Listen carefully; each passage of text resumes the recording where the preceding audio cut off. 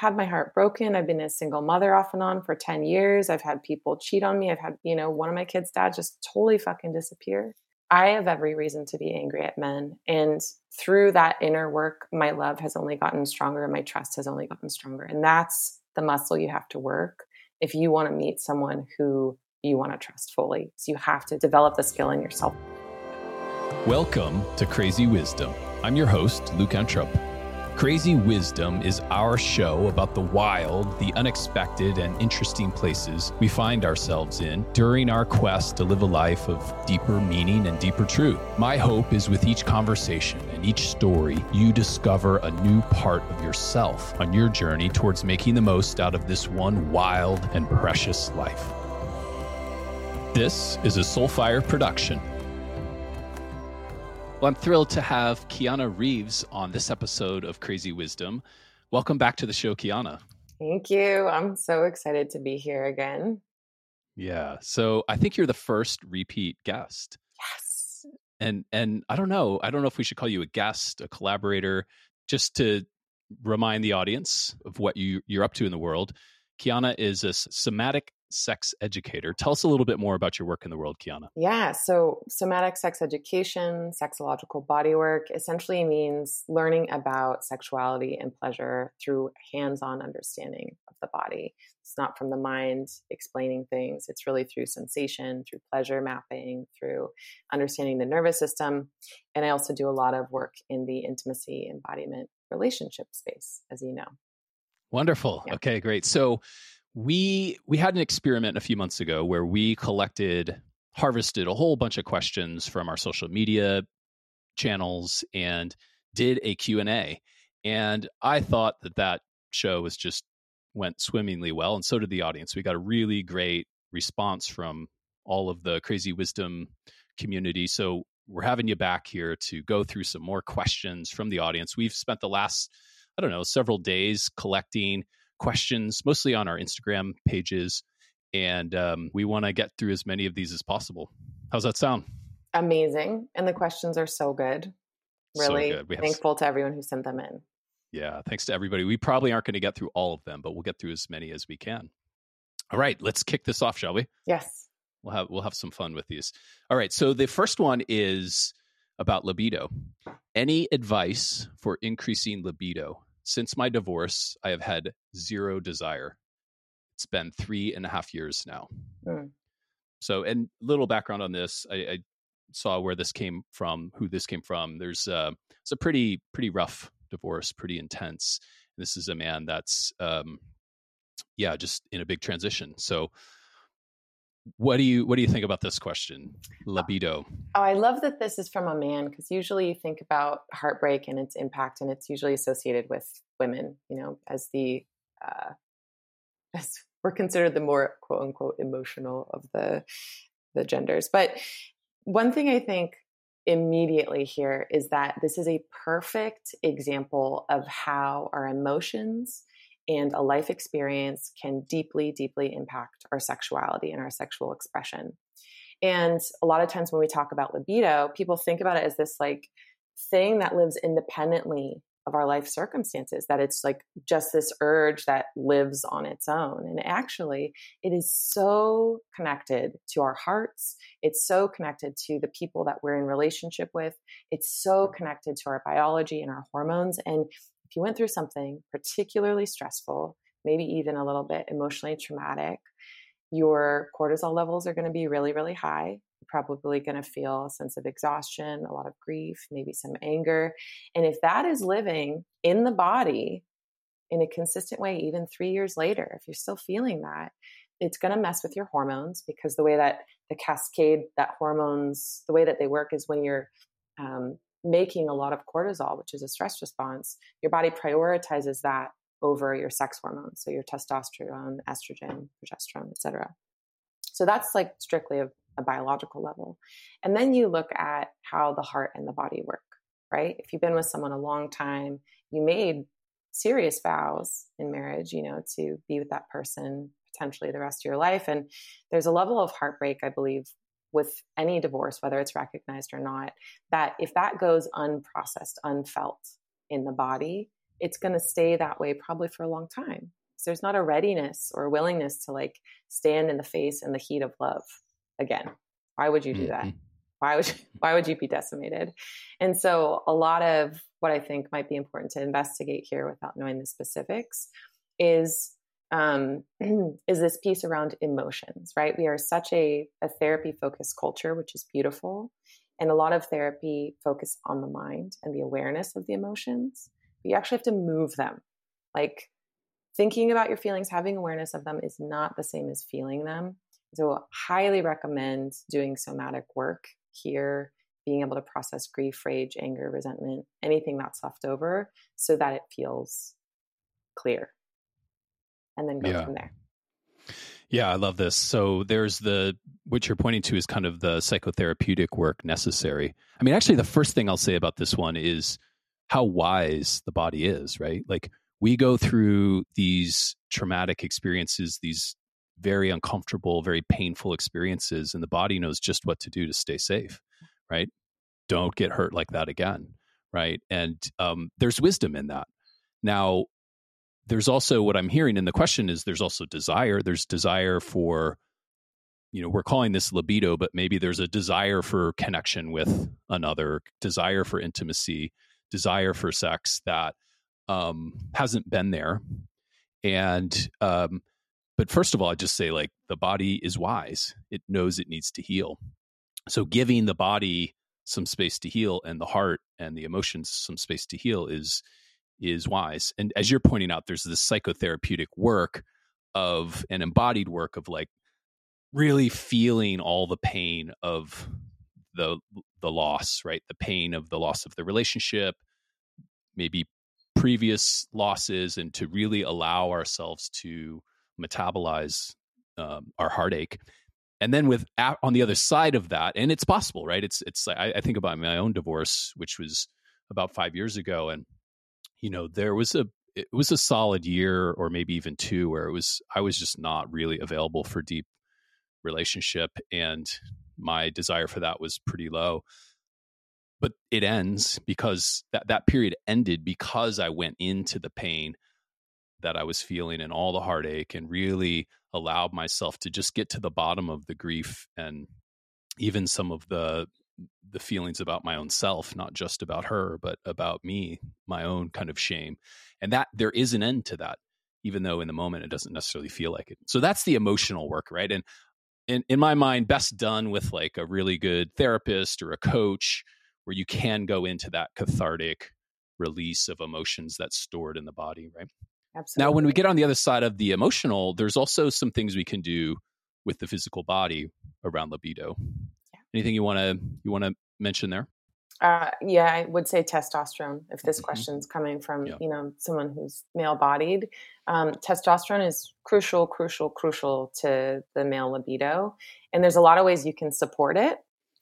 Simply getting out and exercising, weight training, getting in the sun. Like vitamin D is a huge influence on our vitamin D production, which is a huge influence on our nitric oxide levels, which support all of our arousal. And so there's this cascade of get yourself moving your body in, high intensity, some level of high intensity workouts, and out in nature to ground. I think that would be a key thing. And then the second is, if you want to like dive into your hormonal matrix, which is really interesting and cool, you might be making the right amount of testosterone for your body and your age. But there's something specific called, it's a sex hormone binding globulin that your body can start to make because of environmental conditions, including stress, that it will actually bind to your testosterone or bind to your sex hormones so that it's not active in the body. And I would look into that just because our biochemistry is so closely related to our sex drive. And I have a lot of curiosity and fun there. And then if you want to kind of stoke your libido and desire, self-pleasuring and masturbation is like a beautiful way to bring safe, loving self-touch to stimulate that source in yourself, maybe without stepping into relationship or partnership if you're not ready for that. Yeah, that's right. Yeah. So just beginning to open up the erotic channels again by masturbation or just any form of self-pleasure with or without ejaculation, right? There's a thing about edging and taking ourselves, especially for men, taking ourselves into self-pleasure without ejaculation, that builds desire within us. But for some people, it's better to just ejaculate and get that circuit reopened, right? If we've just been totally shut down, for some, actually ejaculating through self pleasure is the way. So just experimenting with that. I have one more little thought. Yeah. Yeah. So for this person in particular, I don't know if there's, if you have a lot of contact in your life, but something that can be beautiful and healing in this period that will nurture desire and will nurture libido, but won't put any demand on you, is getting and receiving loving touch. So massages, like hiring someone that you really like to once a month come and just like rub your body, move energy through your muscles, is such a gift to yourself and will really help you find that kind of like safety and touch again, that feeling of like, oh yeah, this feels really good. Wonderful. Great. Okay, so let's take the next one, shall we? Yes. Okay, this one says, lesbian couple. My wife and I haven't had sex in over a year. We've become basically roommates. We're not even nice to each other anymore, but I would love to reconnect. We're young and have a beautiful family. It's such a good question. The part of the question that stands out to me the most is we're not even nice anymore to each other. And I think like that's your key. That's your entry point, is, going back to the first question, is like how connected our hearts are to our bodies, how connected our hearts and our emotional fields are to our sex drive and our desire for that person. And if you're not even getting along and you're not being very nice to each other, and there's not a sense of like you're both equally and deeply investing in the quality of the time you spend together, like why would you want to have sex? Like the sex is the penultimate experience of closeness and togetherness. So if you're not even feeling that in your day-to-day interaction, like why would you even desire that? You wouldn't. So I would start there. I would start with the investigation of like, what is the resentment? What is in the way? What are the things that I'm holding on to that have gone unsaid? Ask your partner to do the same, like really do an inventory together. What's getting in the way here? And then prioritize time, like really schedule time. As a young family, you have to put pieces in place where you can connect just as lovers. And that doesn't necessarily mean jump back into lovemaking right away, but connecting as lovers means tending to your relationship, tending to each other's hearts, like really being curious about what's happening in there. How did we get to this point? And from there, I think you start to, like, if you're available to receive feedback and you give it to each other in a loving way, you can start to pull apart the tangle that it sounds like you're in of, life responsibilities, uncommunicated thoughts, feelings, past resentments, and a lack of polarity, a lack of sexual charge in the relationship that has turned into this kind of, what do we do with this? So I'd start with the emotional field, and then I would also start with each individual person's relationship to self-pleasure and relationship to their own sexuality and what they need that they're not getting in this relationship. Great. Yeah. Let's try this out. Here's one option. Sweetheart, I want to just take responsibility for how our relationship has eroded a bit over the last year. And I feel like we're not connecting in the way that we used to, in the way that I think we both want and thought we would be. And here are a few areas that I have let down our relationship. I have gotten lazy about protecting time for just you and I. I've let the little things become big things by not speaking my heart, and whatever else you can take responsibility for. And the idea here is it's getting out of the blame circuit of resentment, and really just taking 100% responsibility and just seeing what opens up from that. And on the back end of taking responsibility is being clear about the vision for where that you would like the relationship to go. So I've taken, let me take responsibility for this. This is what I can imagine how we can grow closer, that we maybe need to speak some truths to clear some things out. Maybe we need to get some help from a therapist to do that, or a coach, but there's some things that we just need to clear out. And my hope is that on the other side of that, we can really step into a new chapter in our relationship. Every relationship goes through its down cycles, and I'm really committed to you. And over the long term, I'm hoping that we're stepping into some new adventure where we're re-meeting each other. We're meeting these newer versions of ourselves, right? So that could be a way that there's an initiation for the relationship into something new. And then, so that's more on the emotional level, right? Just setting the stage for a new chapter and doing that hard work of clearing out resentments, owning where you let her down, let the relationship down.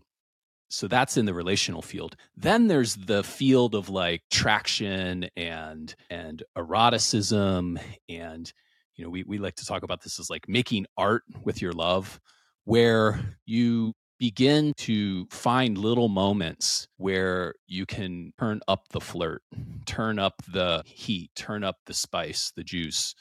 And I think oftentimes the emotional piece, that kind of reset needs to happen first. But once a little bit of that has happened, just begin to look for moments to take some risk and embody some form of eroticism or bring some sort of gift to your partner that you maybe used to do or you have always wanted to do, right? So just looking for those little windows, wedging into taking a risk, essentially sexually, even if it doesn't mean like having sex, but just these sexy moments.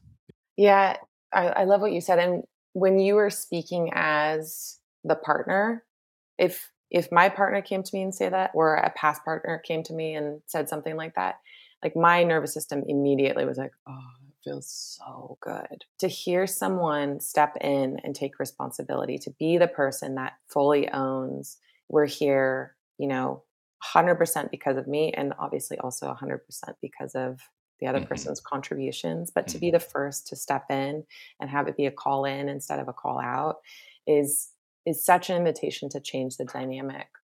And as I was listening to you speak, Luke, there was one piece around, we talk about like embodying your erotic energy. And I think that's something that's so important. It's not something that a lot of people know how to really get in and finesse. They might have a few flavors of their sexuality that feels really strong, that they feel really connected to. It's kind of like your personality, right? You spend however many decades of your life like being familiar in your own habits, and that is to the world your personality.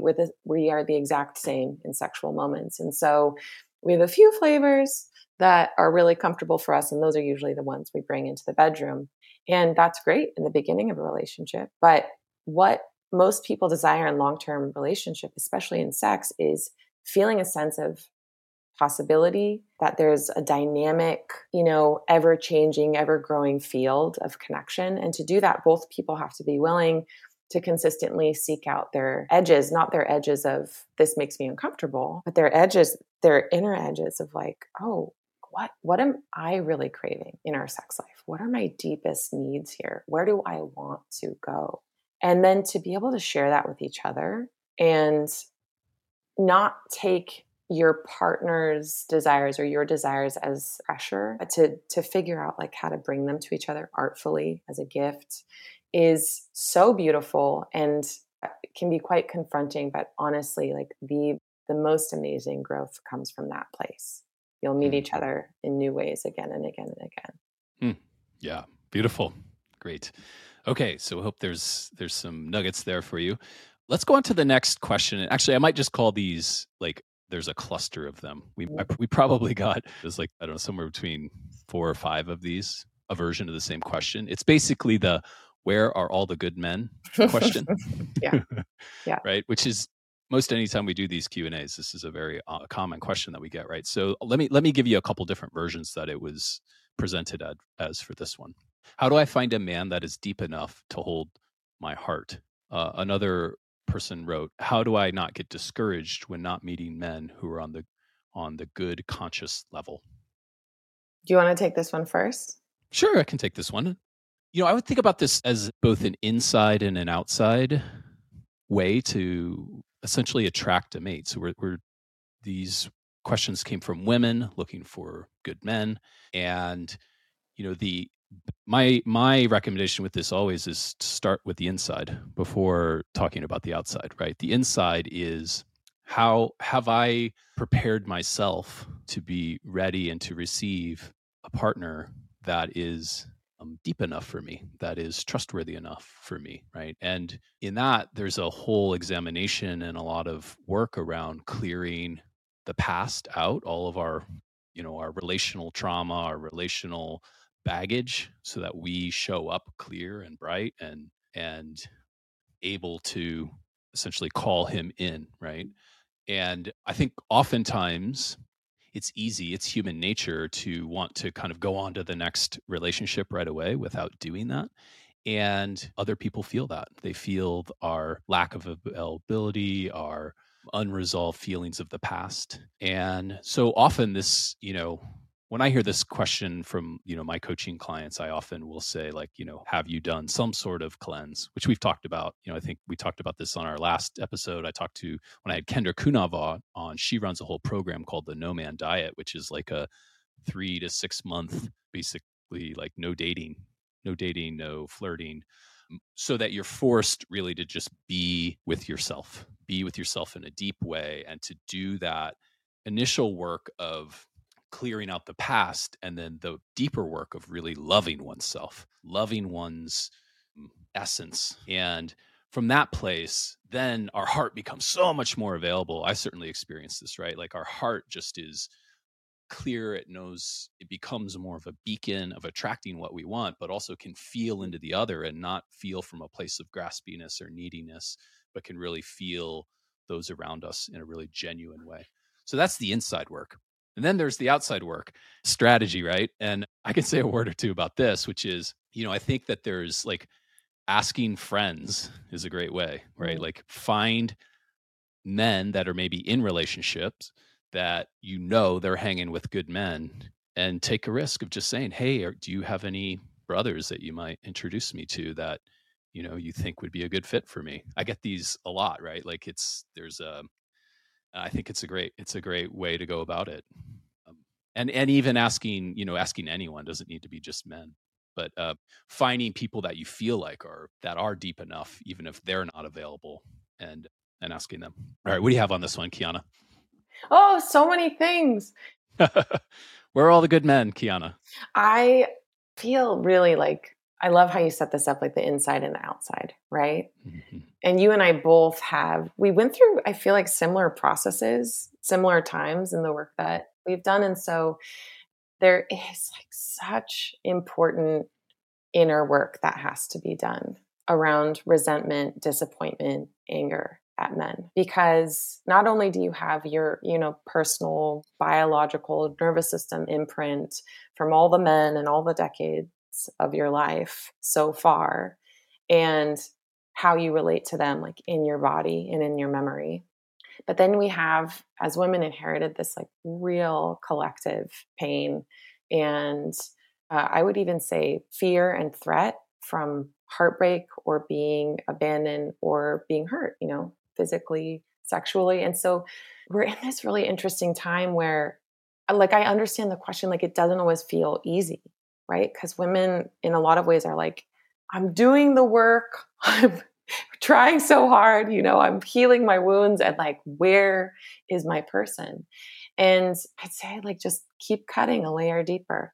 Have you really looked at, like, go in and feel into your wounds, feel into the heartbreaks you've had, and ask yourself, like, have I really cleared that? Have I really owned my part of that? Where am I still holding blame or judgment or resentment or anger? Because that will be felt. And not only will it be felt by a potential partner, but it will also get in the way of you being able to see clearly how the person in front of you is actually acting. And I think that's something that, when we talk about nervous system, like, our nervous system just literally runs the show all the time, regardless of what we think and understand about it. And so if we're living from a place where, like, men aren't that trustable, or like I've never really met a man that could meet me, you're going to enter subconsciously into experiences with a lack of trust, a lack of safety, and a little bit of disappointment already. And then he's going to prove you right. He's going to prove you right, because somehow these patterns will just keep playing out. And so you have to do that work to, like, scrub that gunk away, so that you can be present, like, in your body now. And also, I did this when I was at the end of my, my cleanse, and it was kind of just this spontaneous thing. But I went through and methodically in my heart or in person or over the phone, thanked everyone I had ever loved. And I really I either called their energy if I couldn't actually talk to them, and I really felt them. And I felt the way they loved me well, even if they fucking smashed my hearts to bits, And that process of going oh, wow, you taught me this about myself. You gave me this gift. I ended up at the end of that process. It was a few hours I was in that space just weeping and seeing clearly for the first time, how well I had been loved in my life, And this is my story is not an easy one. I've had my heart broken. I've been a single mother off and on for 10 years. I've had people cheat on me. I've had, one of my kids' dad just totally fucking disappear, not involved. And so I have every reason to be angry at men. And through that inner work, my love has only gotten stronger and my trust has only gotten stronger. And that's the muscle you have to work if you want to meet someone who you want to trust fully. So you have to develop the skill in yourself to be able to trust fully and love fully, even if you're fucking terrified.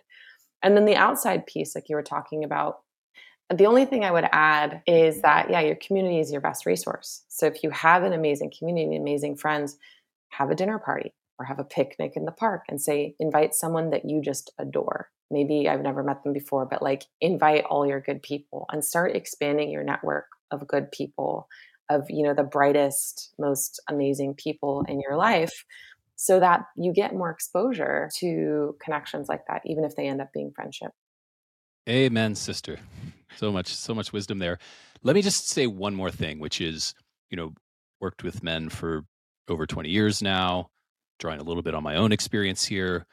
What does a deep man want? I mean, obviously every man's different, but there are some universals in my experience, which is a fully expressed heart, right? Like a partner, a woman whose heart can go a lot of different directions, that has a lot of different textures of how she loves me, loves him, right? And so all these different flavors and kind of colors of feminine beauty and power and witchiness and sweetness and the dark side, right? Like pretty much every man alive will find that compelling, and especially a deep man, because he's not going to be afraid of your power, right? So how does one get to that? It's through the work that we're describing, of really healing the past and then finding new edges of expression, of really moving pleasure, moving love, moving light through her body. And usually do that with a coach or a teacher, because the things that we're sharing they're actually very deep practices and tools that you, most of the time, unless you have some embodiment practice or you have some, somatic awareness of how to move stuff in your body, at least in the beginning, really need help facilitating access to that. Because, how do I facilitate my own grief and anger is that can be a pretty big thing to take on without support. Yeah. Mm-hmm. Yeah. And then on the outside, the other one that we didn't mention is go to retreats, go to trainings, go to festivals, Absolutely. go to places where, it's different than meeting somebody at a bar, Yeah. Or on an app, nothing wrong with apps, but, putting yourself in places that are, the cultural context is deeper. Right. Love that. All right. So ready for the next one? Mm-hmm. Okay. Do you ever switch roles in the masculine feminine embodiment? For example, where she is in the masculine and he fills the feminine. Yes. All the time, all day long, every day. Exactly.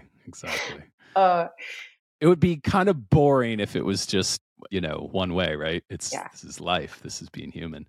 Yeah. And let's frame this up first through the lens of gender and sex, right? We're born into the bodies we're born into, right? And then there are these energies that we can embody that are outside of gender and sex, masculine energies, feminine energies, right? And oftentimes sexual attraction is based on the polarity of those two, meaning extreme masculine energy can be very attractive to extreme feminine energy, and there's a loop that's created. So oftentimes in a heteronormative culture, in a heterosexual relationship, not always, but often the man is more in his masculine, the woman's more in his feminine. Does not need to be that way. Can be flipped. Can be a lot of different ways. There's also all different forms of who you're attracted to and what body you're born into that layer into this. But we're just talking about these as energies, not as gender and sex, right? So what about this? What about the role reversal? So here's what I think, people who are a little bit versed in polarity, the note that gets missed is that everybody has masculine and feminine energies in them at all times. And it's not just like I'm either in my masculine or in my feminine. You're in both at all times at varying degrees, 24 hours a day, 7 days a week for your entire life. And it's not just one body for polarity that we have, right? It's how our mind works can be, quote unquote, masculine, feminine. And I do quotes because some people, even with the us saying like, this is not gender, this is not sex, these are classic archetypes that come from a long line of Tantra and plenty of other religious and spiritual traditions from around the world, people will still hear these stereotypes within the language. So some people will use words like yin and yang or Shakti and Shiva or alpha and omega. And the idea is really a universal truth of polarity, that there is magnetism between things that look very different.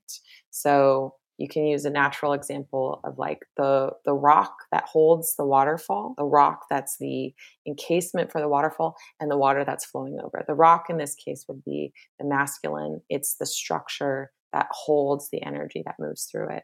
And so again, we can have, the way that our mind works can be masculine or feminine.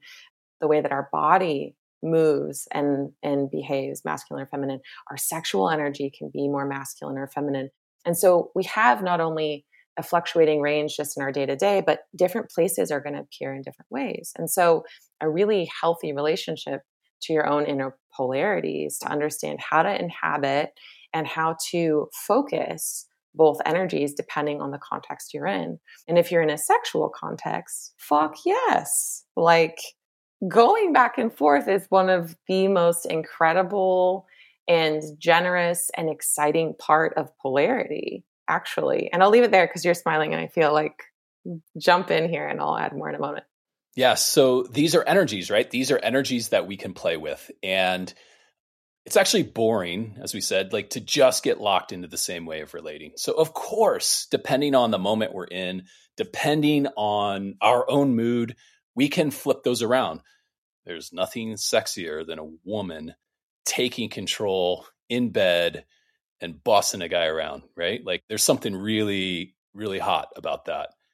And, there's moments for me when I'm like, if I've worked my ass off and I've been like, I've been holding a lot of people or doing something big and I'm on the backside of that, like my capacity to hold my lover, to hold my partner is diminished and I need to be held. I need to be like taken care of. I need to be, I need her presence and her consciousness to help me figure out what I need, whether it's sexually, physically, or just like, getting through feeding myself.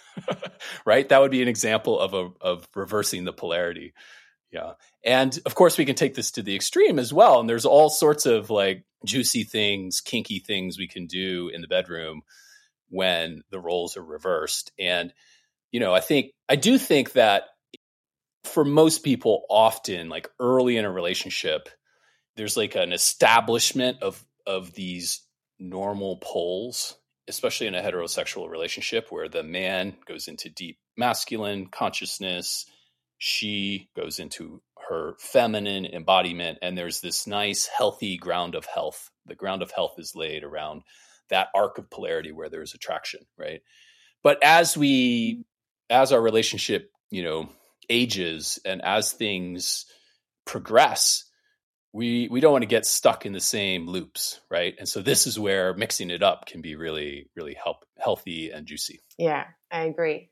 And while you were saying that, I was just thinking, a place that this shows up a lot is, in feminine embodiment, one of the key things is you're in the energy. And when you're in a sexual moment, you're in the energy of pleasure and letting pleasure like move through every cell of your body. And you're not holding the awareness of the experience as much as you are experiencing it and just letting it move you.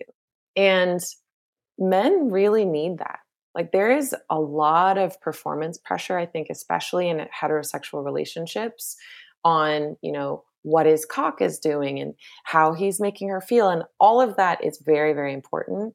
But actually for him to get to experience receiving pleasure so that his body can soften, and for her to be able to experience and attune and track his body and track what's happening and listen to it, like that back and forth for each other as a way to open each other, as a way, like this is a really good practice, switching back and forth in foreplay to help each other build arousal and get into the space of pleasure together, because pleasure is what's going to relax their nervous system and open the bodies for anybody involved. And so being able to kind of spin it back and forth in those early opening stages of a sexual experience is really such a gift for both people, especially if someone's feeling a little stuck in their head or having a hard time, like you said, transitioning from like my work into, oh, hi, like let's make love. We need an anchor sometimes of pleasure for that. And so it's very healthy to switch back and forth, and you can find,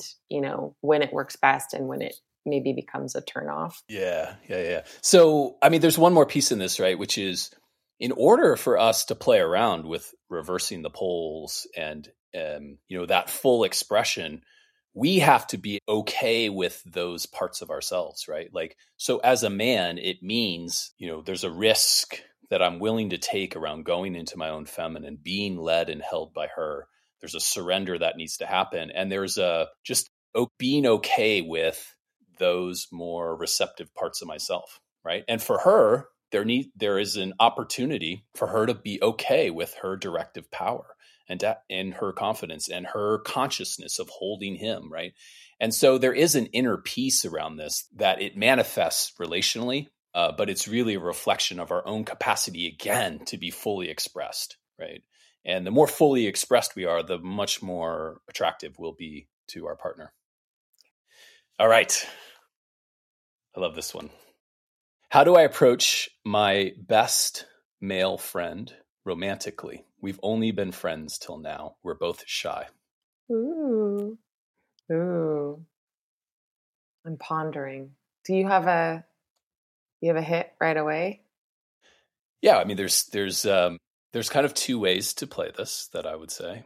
First is to just have a conversation, right? Like, use your words, as they say, right? Just bring it to him as a simple thing about like, hey, I've noticed that I feel really comfortable with you. I'm really drawn to you. I'm curious if there's more here for us than just being friends. And is that something you'd like to explore, right? There's the talking it out, or there's the showing him, right? The latter would be, so I'm reading in this question that you're attracted to him, that you're drawn to him in some way, that you're drawn to him as a potential partner, you're drawn to him romantically, sexually. So bringing a bit of that draw, the turn on, the attraction, amplifying it in some artful way, and just seeing how he responds, right? Seeing about kind of drawing it out from him in an artful way. So there's the words, and then there's the body, right? Yeah. And, the riskier one is definitely the body. You think so? I think the riskier one is communicating. Oh, really? Interesting. Yeah. I was thinking, I was like, I would start with the body and see how he responds, is to kind of test it, right? And when we say like start with your body, it's not like you're like rubbing up on him and you show up in lingerie. It's like, well, maybe that you'd know really quickly then. That's high flame, but I like it.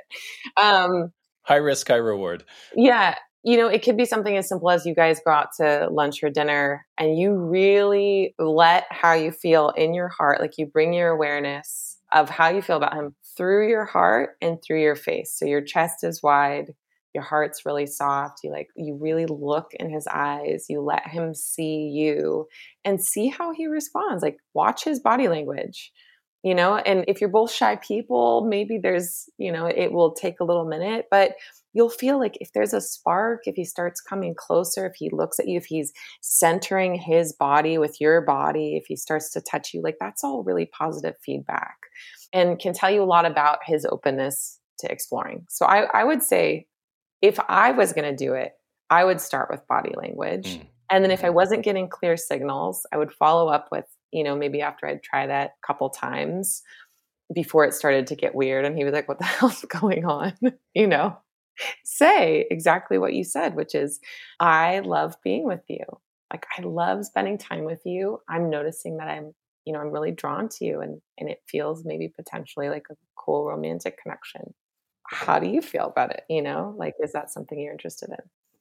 Yeah. And these, just to name it, all of these options don't come without risk, right? Mm-hmm. There's part of maybe what's happening is you're inferring that he might be interested as well. You might be sensing that from him. You maybe can feel that, and he's shy. You're both shy, and there's a bit of a barrier there that one of you needs to cross, right? My sense is you probably wouldn't be asking this question if you thought he was uninterested in you in this way.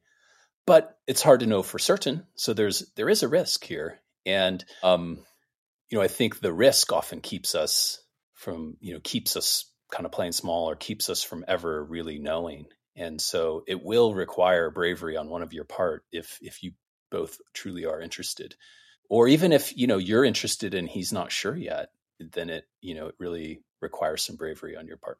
Yeah, love always requires courage. Like, it does require a willingness to potentially be decimated, and that's just the way it is. There's no escaping that. I had one last thought too, which popped into my head. If you wanted to keep it simple and you kind of were like, the cues are here, something as simple as just like sharing really clearly and really simply from your heart, like, I really like you.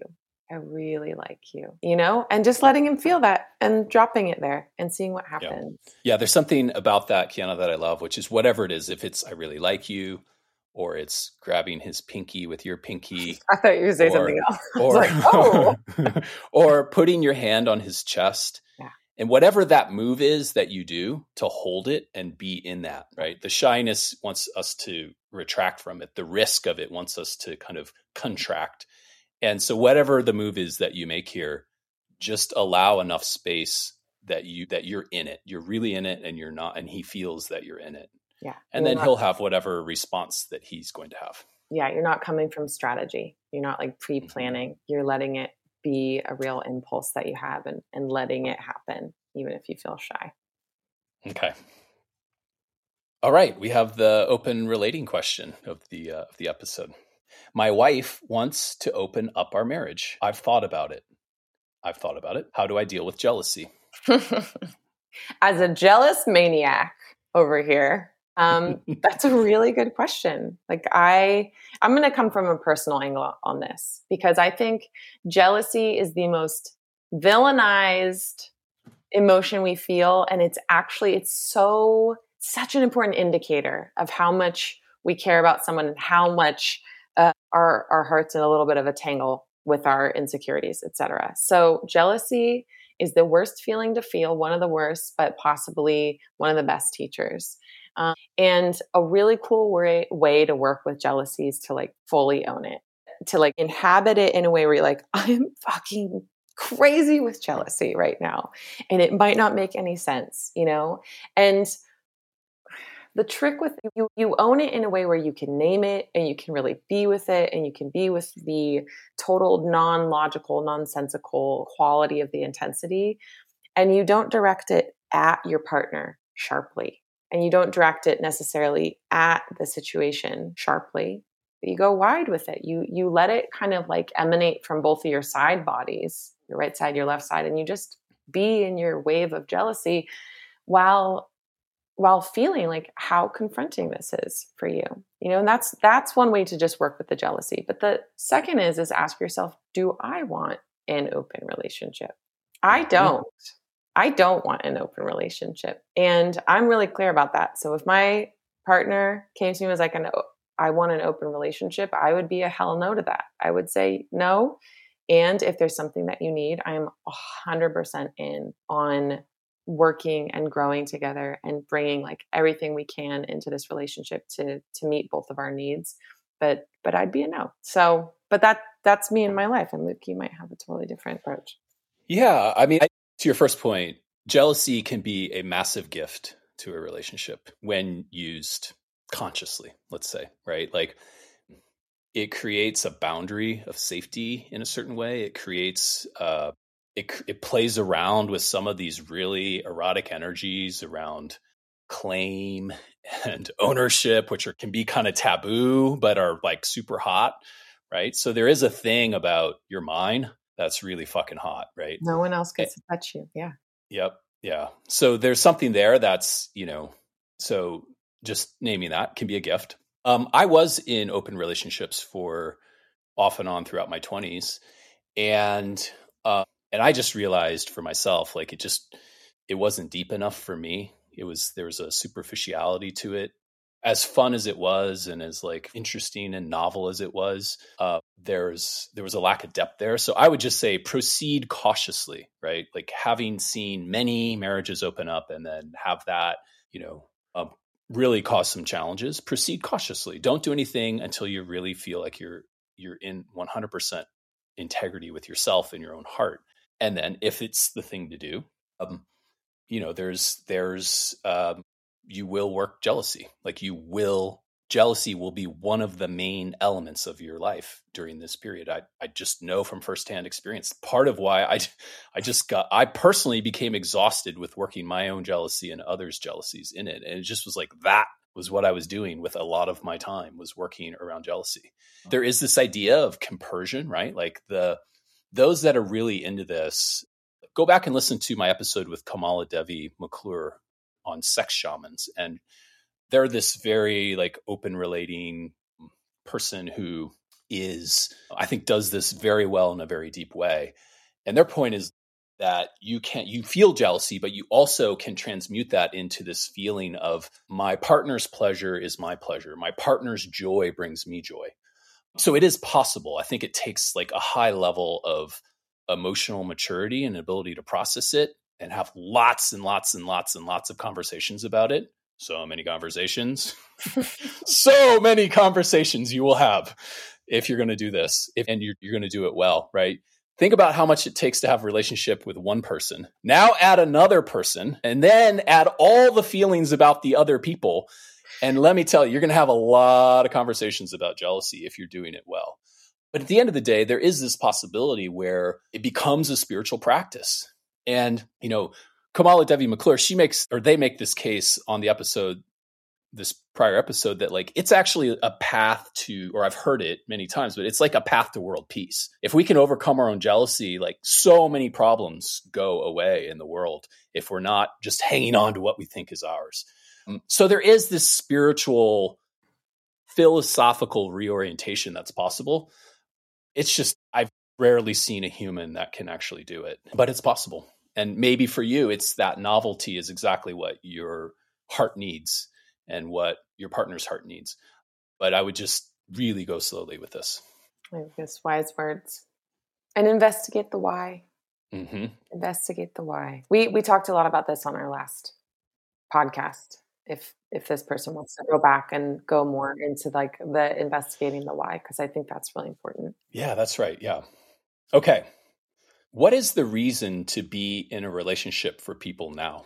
I love this question. This is a good one because it's like we're taking the historical view, right? Like if we think about, there were kind of three eras, right? There was the hunter-gatherer era where it was about kind of diversifying resources and making sure that security was based in diversification, right? So this is actually, there is a case for open relating and based in the hunter-gatherer era where we were less monogamous and it was all about, in order for our offspring to survive, there was like a diversification across the tribe or across different clans, right? And then we became tied to the land, the agrarian age. And when we became tied to the land, we became much more monogamous by culture, because the offspring then became assets to farm the land. And this is when kind of organized religion started to really take root, and we became much more monogamous. And just in the last, I don't know, in the last less than 100 years, there's been this shift in human relating that, at least in the developed world, that we don't necessarily need each other anymore, right? Like, Kiana, you could get pregnant without a man, and there's like, it's very common and normal, right? So we don't need each other even to reproduce.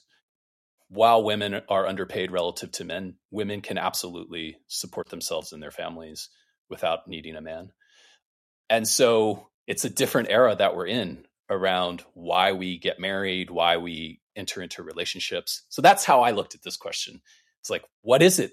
What is the possibility now? What is the possibility now around what relationship can be? And in my mind, relationship is a path to spiritual growth at its most core essence. It can be a path to self-awareness, a path to becoming a better version of ourselves.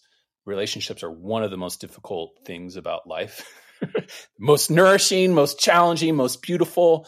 And if we can find a way to do it well and hang in there when it's really difficult, and know when to leave when we need to leave, like, we're learning so much about ourselves as a human, and we're actually growing, and there's deep fulfillment in that, beyond the obvious, which is companionship and sharing life with someone else, which is, maybe actually the most fundamental aspect. All right. What say you, Kiana? Why do we need relationships? What are they for these days? So I love the anthropological view. And it doesn't change the fact that while our society and our social structures have changed, and the way that our communities are set up are very different, our biology, I'm literally going to talk to the nervous system all day today, our biology is still the same. And we are social creatures, and we are highly, highly dependent on each other for our well-being and our sense of belonging, whether or not we believe that to be true or not, whether or not we decide to sit behind a computer and, our friends are AI, or, we have a few friends, like, we're fine alone, yes, but we're better together. That's a simple answer. And at the end of the day, you ask yourself the question, if I have one life in this lifetime that I get to live, what am I in for? Like, how do I want my life to be, and how do I want to live it? And if you want to experience the depth of life, depth of connection, it's unquestionably through relationship and through love. It doesn't necessarily have to be romantic, but if you're in for growth, if you're in for connection, if you're in for experience, if you're in for meeting yourself, if you're in for meeting the divine, then that's through other. It doesn't happen in this little isolated tank of thinking we know ourselves. It happens in the dynamic tension of having to work with another being, whether that's your kids, your parents, your best friends, or your partner. And partnership and sexuality in general, to be someone who's so invested in that, means to be willing to get at your deepest edges and at your deepest growth, because our sexuality and our intimate relationships are the places where we have the most patterning, the most shame, the most habit, and the most blockages in our bodies, in our psyches, and in our spiritual bodies. And so I think that's ask yourself what you're in for, how you want your life to actually be. And if there is any of those qualities that you want, then, far and wide, it's through relating that we can reach those places. Amen. What a beautiful picture. What a beautiful vision for what relationship can be. Thank you. Okay, so here is our last question for the episode. This is a bit of a longer one, so it has a little context to it. So this is from a woman who says, I am desiring a partner and a baby, and I'm feeling my clock ticking. I'm not wanting to settle and asking, do I have to settle? My standards are such that I've never felt that I've found my person. But not having a child would be the biggest regret of my life. And I'm not wanting to have a baby on my own. I want to do it in relationship. I have a partner now that doesn't have all the qualities that I want. So my question is, how do you settle without settling? three things stand out to me in this question. One is around who you have children with and who you end up with, and that they're not always the same people. And I think that's important to get into. The second is around something that she said a few times in there. It was like, I've never met this person. I've never like met someone who I felt like was my person. And that to me has a little bit of like a cueing that I want to pull apart. Um, and actually, let's just start with those two. So the first one is that, you know, I have kids with two different men, and I'm with neither of those men. And what she is facing is the biological clock while also wanting, lifelong partnership and someone to meet all of the things that she desires in relationship. And because of the biological clock piece, I think you actually have to take some of those things apart and look at what she said, which was so profound. It will be the biggest regret of my life if I do not become a mother. So to me, that's priority number one. That actually like is priority number one. And yes, you don't want to do it on your own, but it's not about settling, but you kind of have to decide if that's your number one priority because it will be the biggest regret of your life. Is it priority enough to decide to either do it on your own, do it with the person with you're with, or miss that opportunity? Because like that's the way that women's bodies work. And that's a question I would really thoroughly investigate because it can be done solo or it can be done with a person that you don't end up with. I don't know. I'm curious your thoughts on that one first. There's a lot of different ways to become a parent, to become a mother, right? Like, as she mentioned, she could do this by herself. We're at a point in human history where we don't, she doesn't need to be in a relationship to have a baby. And that's a possibility. She's saying she doesn't want to do that. That makes sense, right? So there's also this desire for deep relationship. As a parent myself, I'll say it's super important who you choose to make a baby with, right? And I'm super blessed in that department, right? My co-parent, she's amazing, and I can't imagine it being any other way. And I look at other relationships that isn't there, and it is really, really, really hard. So I have a slightly different view on this, which is, as a man in his 40s who has been dating in my 30s and 40s, there is this thing about women kind of reaching this age. And I'm constantly scanning for whether the relationship is about me or wanting to have a baby. And for me, it's like super important that the relationship is first. And I think this is the ideal way to do it, right? Is to like put the relationship first, really establish what the Buddhists call a ground of health, and let whatever wants to be born from that emerge from a really solid foundation. And that's even aside from whether I've got the perfect ideal mate. There is a thing about sometimes we don't like we commit to the potential in our partner rather than the reality. And that sometimes is necessary, right? So anyway, I say this because, at this age, there's some radar out, especially with men about like, okay, am I just a sperm donor here or are we doing this as a relationship, right? And I also have friends who have just made an agreement like we're getting on in life, like we're not getting any younger. Let's have a child together, and it's not actually about a long-term relationship. It's about both of us wanting a child at this stage in life, and we'll kind of see what's on the other side of it. And I've had several friends who have done that, and some relationships are still flourishing, and others that's not happening. So there's a lot of ways to do it. Yeah, I think that's what I was getting at is like there's three potential things happening here, and you kind of have to investigate them individually because coming into the relationship with the need to have a baby, and this is a need for her, right? The need to at least try to get pregnant and have a child is a need. And so to go into a relationship with that while having kind of like a pressurized window puts pressure pretty immediately on the relationship. And so I think if we can extract three different parts of this question, one is motherhood, really examining that on it in its own little bubble. My relationship with motherhood, how I'm willing to do that and get there, and what level of priority am I going to give that in my life? Would I be willing to do it without partner if that's what it came down to? Second would be relationship.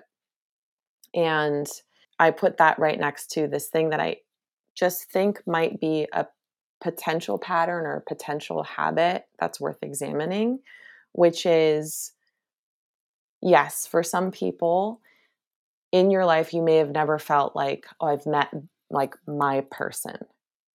But if you've had the feeling of like, I've never fully felt met, or I've never really like been able to like give myself fully in love, there's something happening internally that's actually stopping that from happening.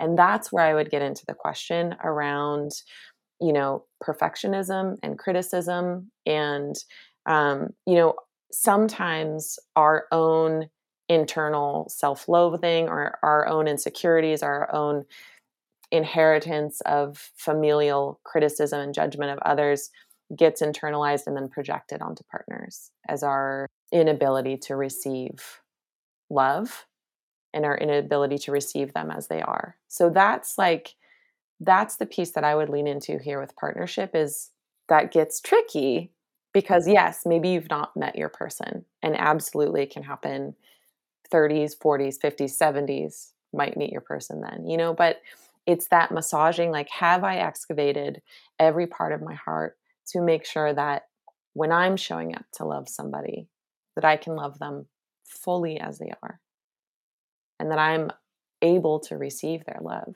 And I think that's a piece worth pulling apart. Yeah. We won't actually attract kind of somebody that can deeply love us and meet us if we're not doing that excavation fully. And, I'm a picky motherfucker in relationship. Hell yeah, I am too. I understand this, right? Like, but I do have to say, like you can be a picky motherfucker and once or twice a year you meet somebody that totally rings your bell that you have to explore something with, right? And, in my experience, that's about how often for me it occurred or has occurred, right? And so what is the other time spent doing? Like, one consideration here would be if you're not if you're not a hell yes to the relationship you're in, end the relationship. Immediately, yep. Take 1 year and do this deeper, much deeper work around making your heart more available for love, the vulnerability of allowing yourself to be met and really fully expressing your heart, right? Take a year. And then at the end of the Mhm. year, if you feel like you still, you need to make some sort of compromise to have a child, then you do it. But if you've never felt like you've been met or seen or been compelled, like that somebody can really hold your heart, I think that's maybe more a representation of an opportunity for you to do some deeper work. Yeah, and there's two things just from personal experience that I think would be useful here. For me, the way that my like picky motherfucker shadow exists was as very strong criticism towards my partner. And I wouldn't like verbally criticize them, but it got so tangled in me that I was just like pretty much repulsed and disgusted by by the time a relationship was done, I was like, ugh, like, no, not my person.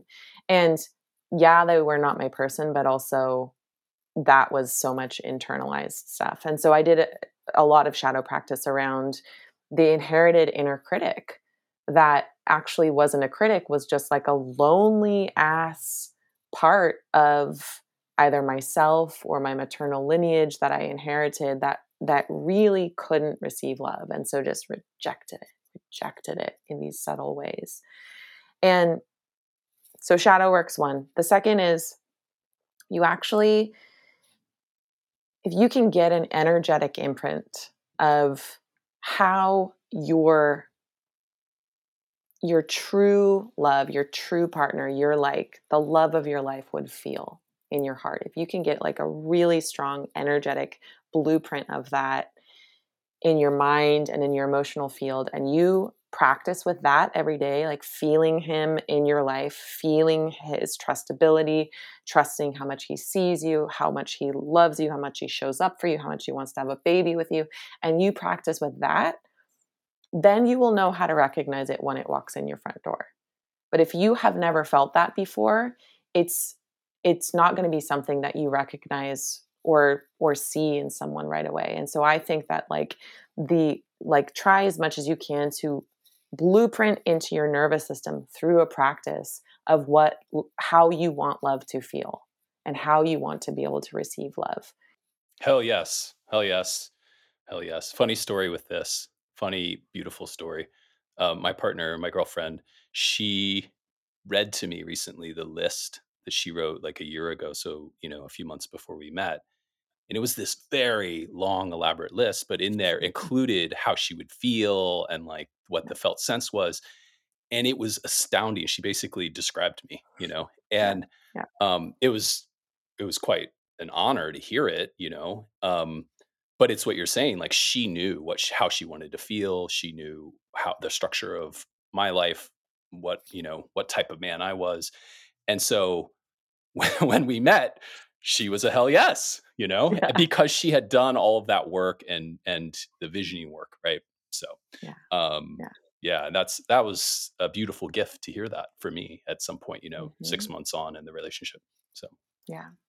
And last thing I'll say is and I'm going to speak for you here, Luke, but you and I both practiced in our excruciating ache mm-hmm. to be loved fully and to be with our person for a really long, solid, painful, beautiful amount of time.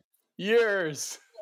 Fully in it. Yeah. See, so there is this thing where the ache of wanting to love, the longing, right? That we will do things to distract and stuff it, like stay in relationships that are a 5 rather than a 10, Mm-hmm. or, whatever other habits we put ourselves in to distract ourselves from feeling that, and really allowing ourselves to feel all the adjacent feelings like self-loathing and loneliness and even self-hatred, right? Like to really allow ourselves to move through all of those feelings. And beneath that is longing. Longing, as Rumi says, is the secret cup, right? It is the connection to the divine.